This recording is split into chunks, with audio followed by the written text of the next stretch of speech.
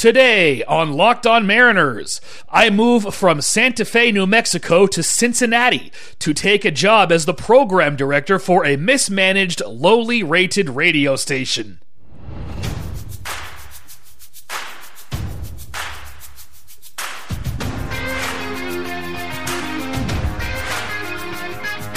Welcome to Locked On Mariners, part of the Locked On Podcast Network, your team every day. Here's your host, DC Lundberg. It is an absolutely beautiful evening here in Spokane, Washington, ladies and gentlemen. I hope the weather is nice wherever you happen to be. I am DC Lundberg, and welcome to Locked On Mariners, part of the Locked On Podcast Network, brought to you by Built Bar. Please remember to download, rate, and follow Locked On Mariners on whichever podcasting app that you personally care to use. That gets weirder and weirder each time.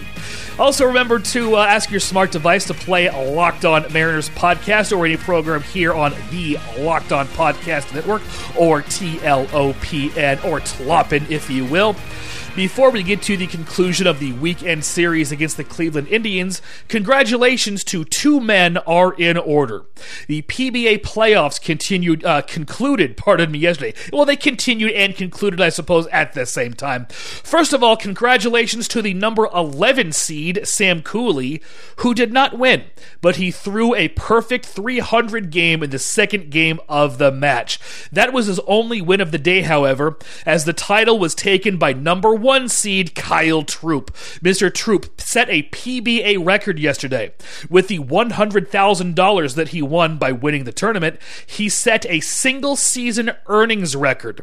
By winning his semifinal match on Saturday over Francois Lavoie, he ensured himself that the record would be his, as even second-place money would have been enough to set the record. Mr. Troup beat Mr. Cooley 3-1.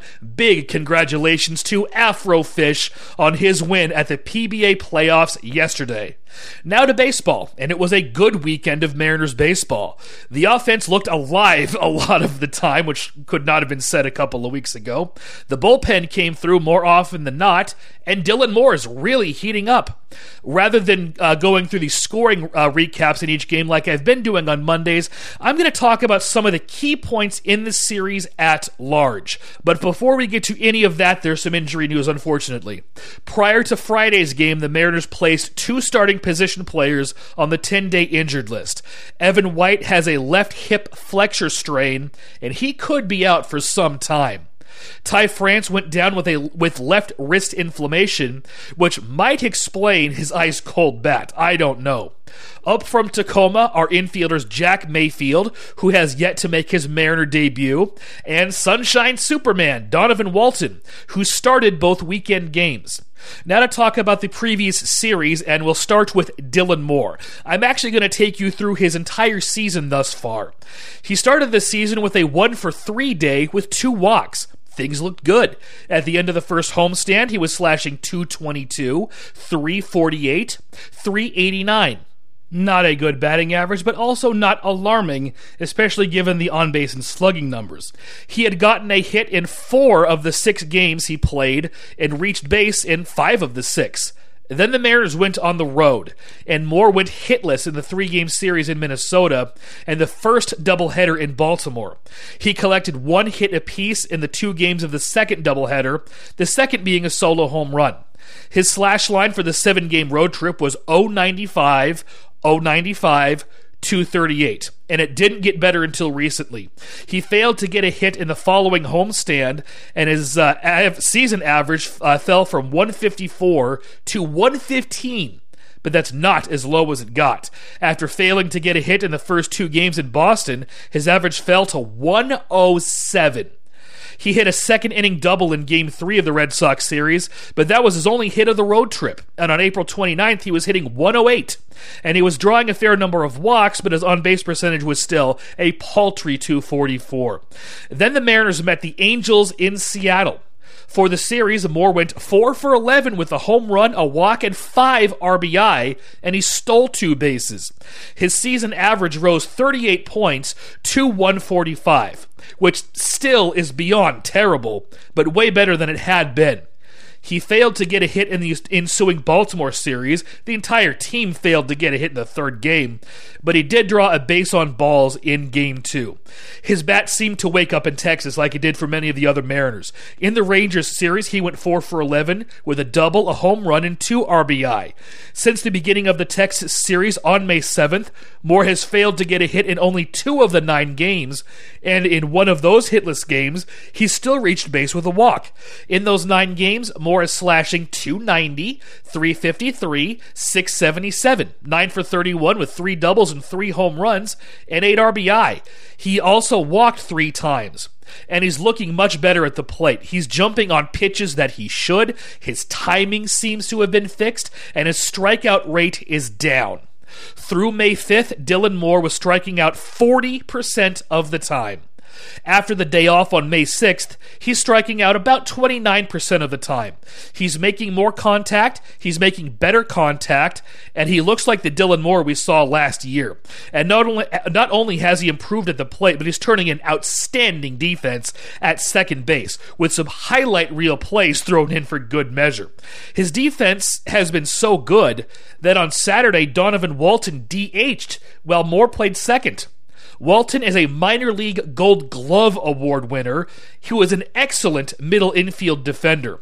And Walton played third base yesterday while Moore remained at second once again. It looks like Dylan Moore has turned the corner, gang, which this team desperately needs. He looks much better, and I think he can sustain what he's been able to do over the last week plus. Before he hurt his wrist last year, he was hitting around .280 or so. So it's not inconceivable that he can maintain this .290 pace he's on now for a while, and he's driving the ball again. Looking at him, he doesn't look like he should have that much power, but he can put a charge in the ball, and I think it'll manifest itself more in a gap power than home run power, but he can drive the ball out of the ballpark. He hit a ball into the bleachers in the upper deck in left field the other day. He reminds me a little bit of what the Mariners thought Andy Sheets was going to be about 25 years ago. A fairly skinny kid, but the ball just jumped off of his bat, leading to good gap power numbers in the minors. He hit 29 doubles and 9 triples in 437 at-bats for the 1995 Tacoma Rainiers, and 23 doubles in 401 at-bats for the Rangers in 1997, along with 14 home runs. He was in the big leagues for much of the 1996 season, but didn't hit that much, though 8 of his 21 hits in Seattle that year were doubles. I think Moore could have a better major league career than Sheets did, who saw a fair amount of playing time in 1998 and 99 with the Padres and Angels respectively, but as a utility infielder, as a reserve, and only 102 games over the next 3 years with the Red Sox and Devil Rays to close out his career.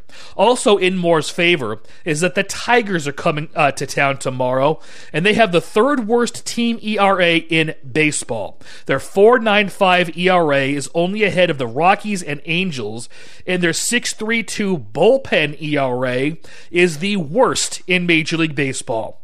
Not only does that bode well for Mr. Moore, but for the rest of the lineup, as there are still some other members who continue to struggle. Time for the Trivia Corner, ladies and gentlemen, and today it will be a hall pass. Today's subject enjoyed a 21-year Major League career in the 1970s, 80s, and 90s as an outfielder. He has a .279 career batting average, hit 438 home runs, 503 doubles, and drove in 1,591 runs. He stole 314 bases as well. He's a Rookie of the Year, he has an MVP award, and placed in the MVP voting in 9 other seasons, finishing second twice. He's an 8-time All-Star, an 8-time Gold Glove Award winner, and also won 4 Silver Sluggers. Do those sound like Hall of Fame credentials to you out there in podcast land? I will let you know who it is after this word from Wealthfront.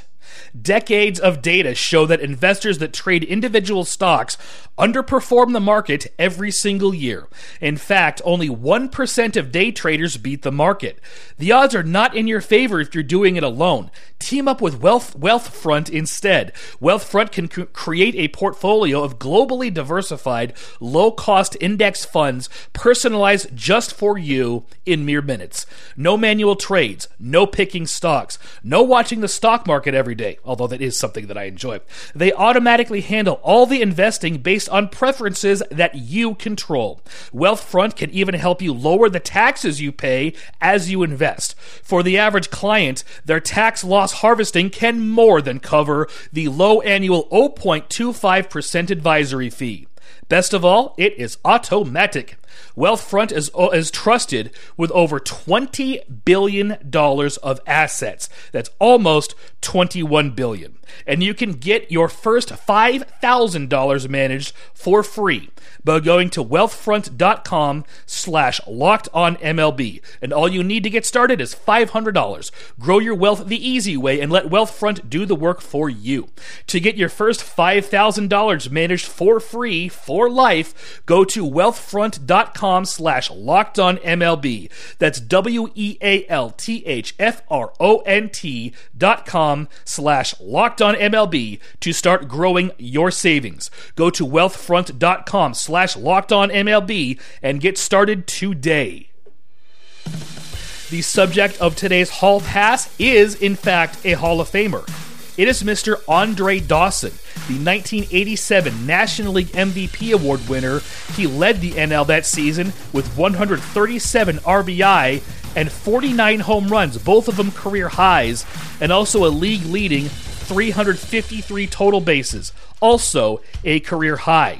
In 1983, he led the NL in hits with 189, and also in total bases that year with 341. Coming up, after an abysmal road trip, did the bullpen fare better against the Tribe? Yes. I don't have to do that story now. Maybe I'll belch green grass and high tides instead. But first, this word from the locker room. This episode is brought to you by The Locker Room, as I just mentioned. Locker Room is the first social audio platform made for sports fans. The app is free to download, and once you're in, you can talk with me, yes indeed, other fans, athletes, and insiders in real time about your favorite team or sport. There's really no rhyme or reason as to when I open up my weekly room, so just follow me on the app and you'll get a notification when I do open. Locker Room is the perfect place to start or join conversations about the league. You can start your own conversations if I'm not there. You'll find fans just like yourself on The Locker Room for watch parties, debates, post-game breakdowns, and of course reacting to big news or rumors. You'll have a chance to chat with me. I'll be doing one at some point this week. I am not exactly sure when. Follow me on The Locker Room app at Locked On Mariners to get a notification for when I go live. Go download the free Locker Room app now, currently available for all iOS devices, and there's a beta version for Android, which is the one I have. Be sure to create a profile and join the MLB group for the latest league updates. Follow me again on at Locked On Mariners to be notified when my room goes live. I'm looking forward to hearing your thoughts, and I will see you there. Locker Room, changing the way we talk about sports.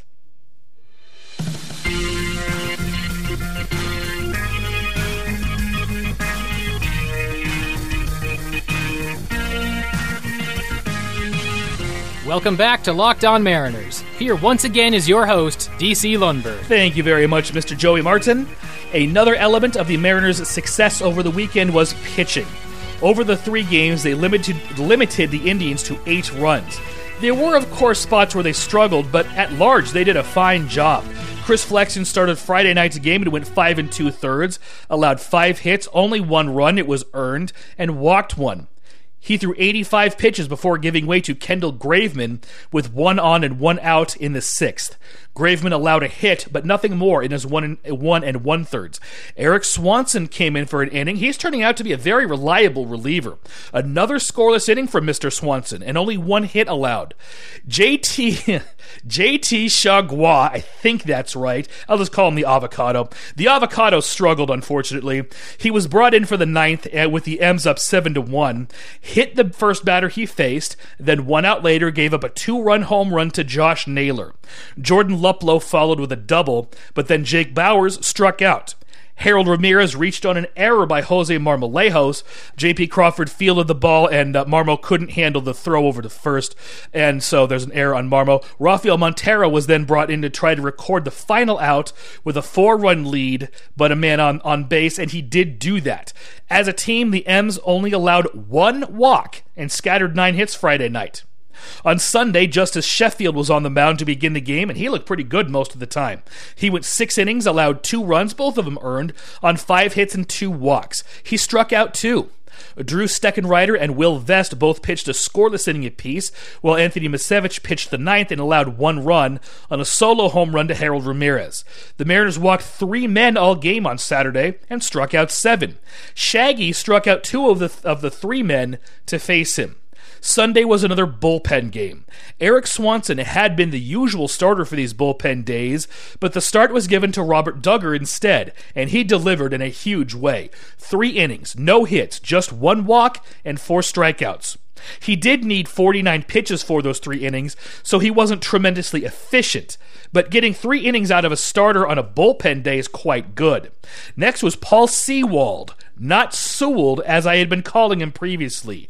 I had to guess at his name. It's Sewald, and I obviously guessed wrong. It is Sewald. So, Mr. Sewald, I apologize for previously butchering your name. Like he's listening.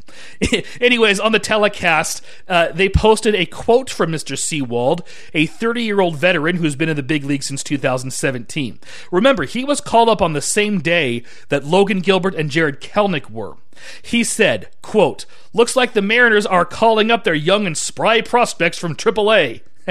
It's nice to see that the gentleman has a sense of humor. It can go a long way, gang, in any profession. His Mariner debut was a good one.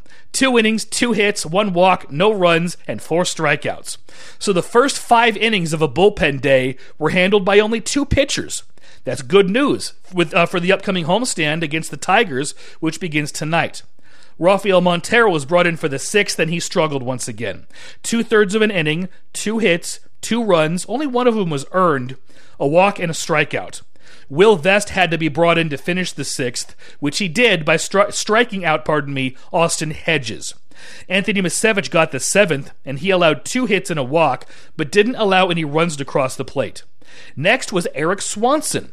Scott Servais showing some faith in the young man by bringing him in late in a 3-2 game.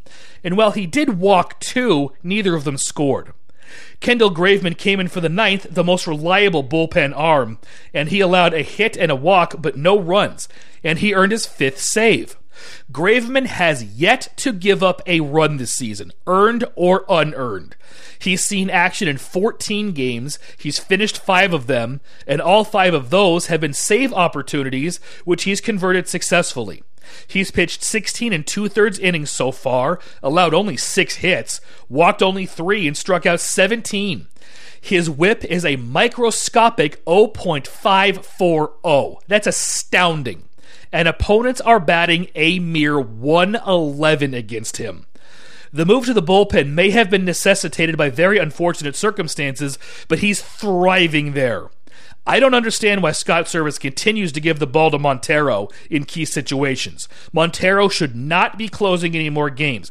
Graveman has proved that he is a more than capable closer, while Montero has squandered opportunities time and time again.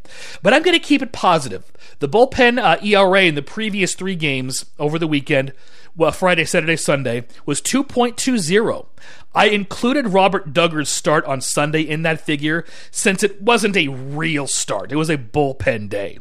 They've been struggling as a unit prior to that series. On the previous road trip, the bullpen ERA was 11.65. And that includes Eric Swanson's start in the bullpen game last Sunday in Texas. It was a total mess, but they did much, much better in the Cleveland series.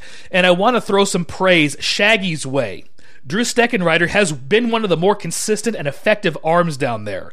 His first outing was terrible, but since then he's appeared in 12 more games and only given up 2 runs, and he's struck out 18 in 16 1/3 innings. He's walked 6 though, which isn't terrible, but it sure could be better. To highlight how bad that first game was, his season ERA is 2.65. If you take away that first game, that ERA goes all the way down to 1.10. Opponents are batting 167 against Shaggy, not counting the first game. And those 6 walks and 18 strikeouts in 16 1/3, those also do not include the first game. Casey Sadler was also very good before he went on the DL. Robert Duggar had one lackluster game, but has been good in his other 4. Will Vest and Anthony Misevich have been a little rough lately, but they've also both been used an awful lot, and I think that they've simply been overworked, gang. The pitching staff has seen a lot of injuries. Once Marco Gonzalez is able to come back, that will be a huge weight lifted off the bullpen's collective back, as they'll no longer have to cover all 9 innings of a game in his stead.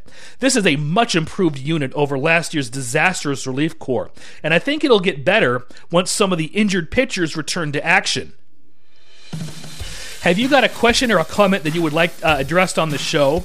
If you do, please email it to lockedonmariners@gmail.com, and I will address it on the air at a future mailbag episode. Questions and comments on any subject whatsoever are encouraged. I said that twice. I don't know why I said that twice. LockedOnMariners@gmail.com is the email address. I'm losing my mind. Coming up, how is the offense doing? Yes, I know that tease sucked, but I'm tired. Now this word from BetOnline, which is the fastest and easiest way to bet on all your sports action. Baseball season is in full swing, and you can track all the action at BetOnline. Get all the latest news, odds, and info for all your sporting needs, including Major League Baseball, the NBA, the NHL, and all your UFC/MMA action. And while the PBA playoffs may be over, the season is not.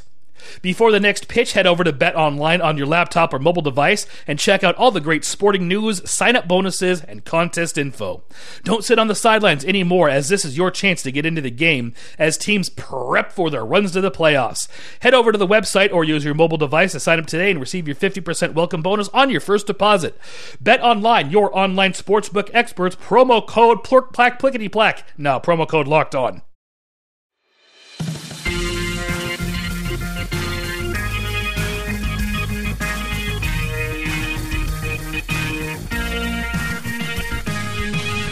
Now back to Locked On Mariners and your host, DC Lundberg. Thank you once again, JM. We talked about Dylan Moore in A block. He's really turned things around after a very woeful start to his season. And before touching on the upcoming Tigers series, just briefly to close out the show, I'm going to go over some numbers from the other offensive players. This is the part of the season where teams are really getting a good idea of what they have, what's working, what's not working, and what changes are necessary. In the Mariners' case, I think we've all learned that the team's biggest strong suit is what had been a weakness last season. That's relief pitching. The offense is not what it was last season, but Kyle Lewis missed the first several weeks, and the catching tandem is not performing up to its capabilities.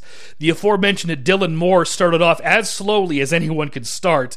Evan White really hasn't found his footing, and Ty France was 0 for about 168 before going on the disabled list. First person I'm going to talk about is France. He's collected 2 base hits all month. All month. On April 27th, he was hitting .325. Since then, .063, and his season average has fallen almost 100 points to .229.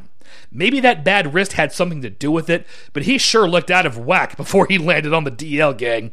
Hopefully this wrist problem was at least partially the cause of his batting problems, and maybe he'll come out of the chute, the way he started the season. We all know he can hit. He proved it last year and at the beginning of this year. I'm not saying I expect him to hit .325 the rest of the way out, but his contact and gap power ability are both very good, and his strikeout rate this season has been a little below league average. League average, by the way, is 26.8 coming into today. That's the American League, and France was striking out in 24.4% of his at-bats. Kyle Lewis didn't play until April 17th, and he did not get off to a very quick start. At the end of April, he was slashing .161, .212, .387. 3 of the 5 hits he collected did go for extra bases, 2 home runs and a double, accounting for that high slugging percentage relative to his batting average. In May, however, he is slashing .313, .431, .396. And since the beginning of the Texas series on May 7th, that slash line is .367, .513, .400. He's found his stroke, and he's also taking an impressive number of walks.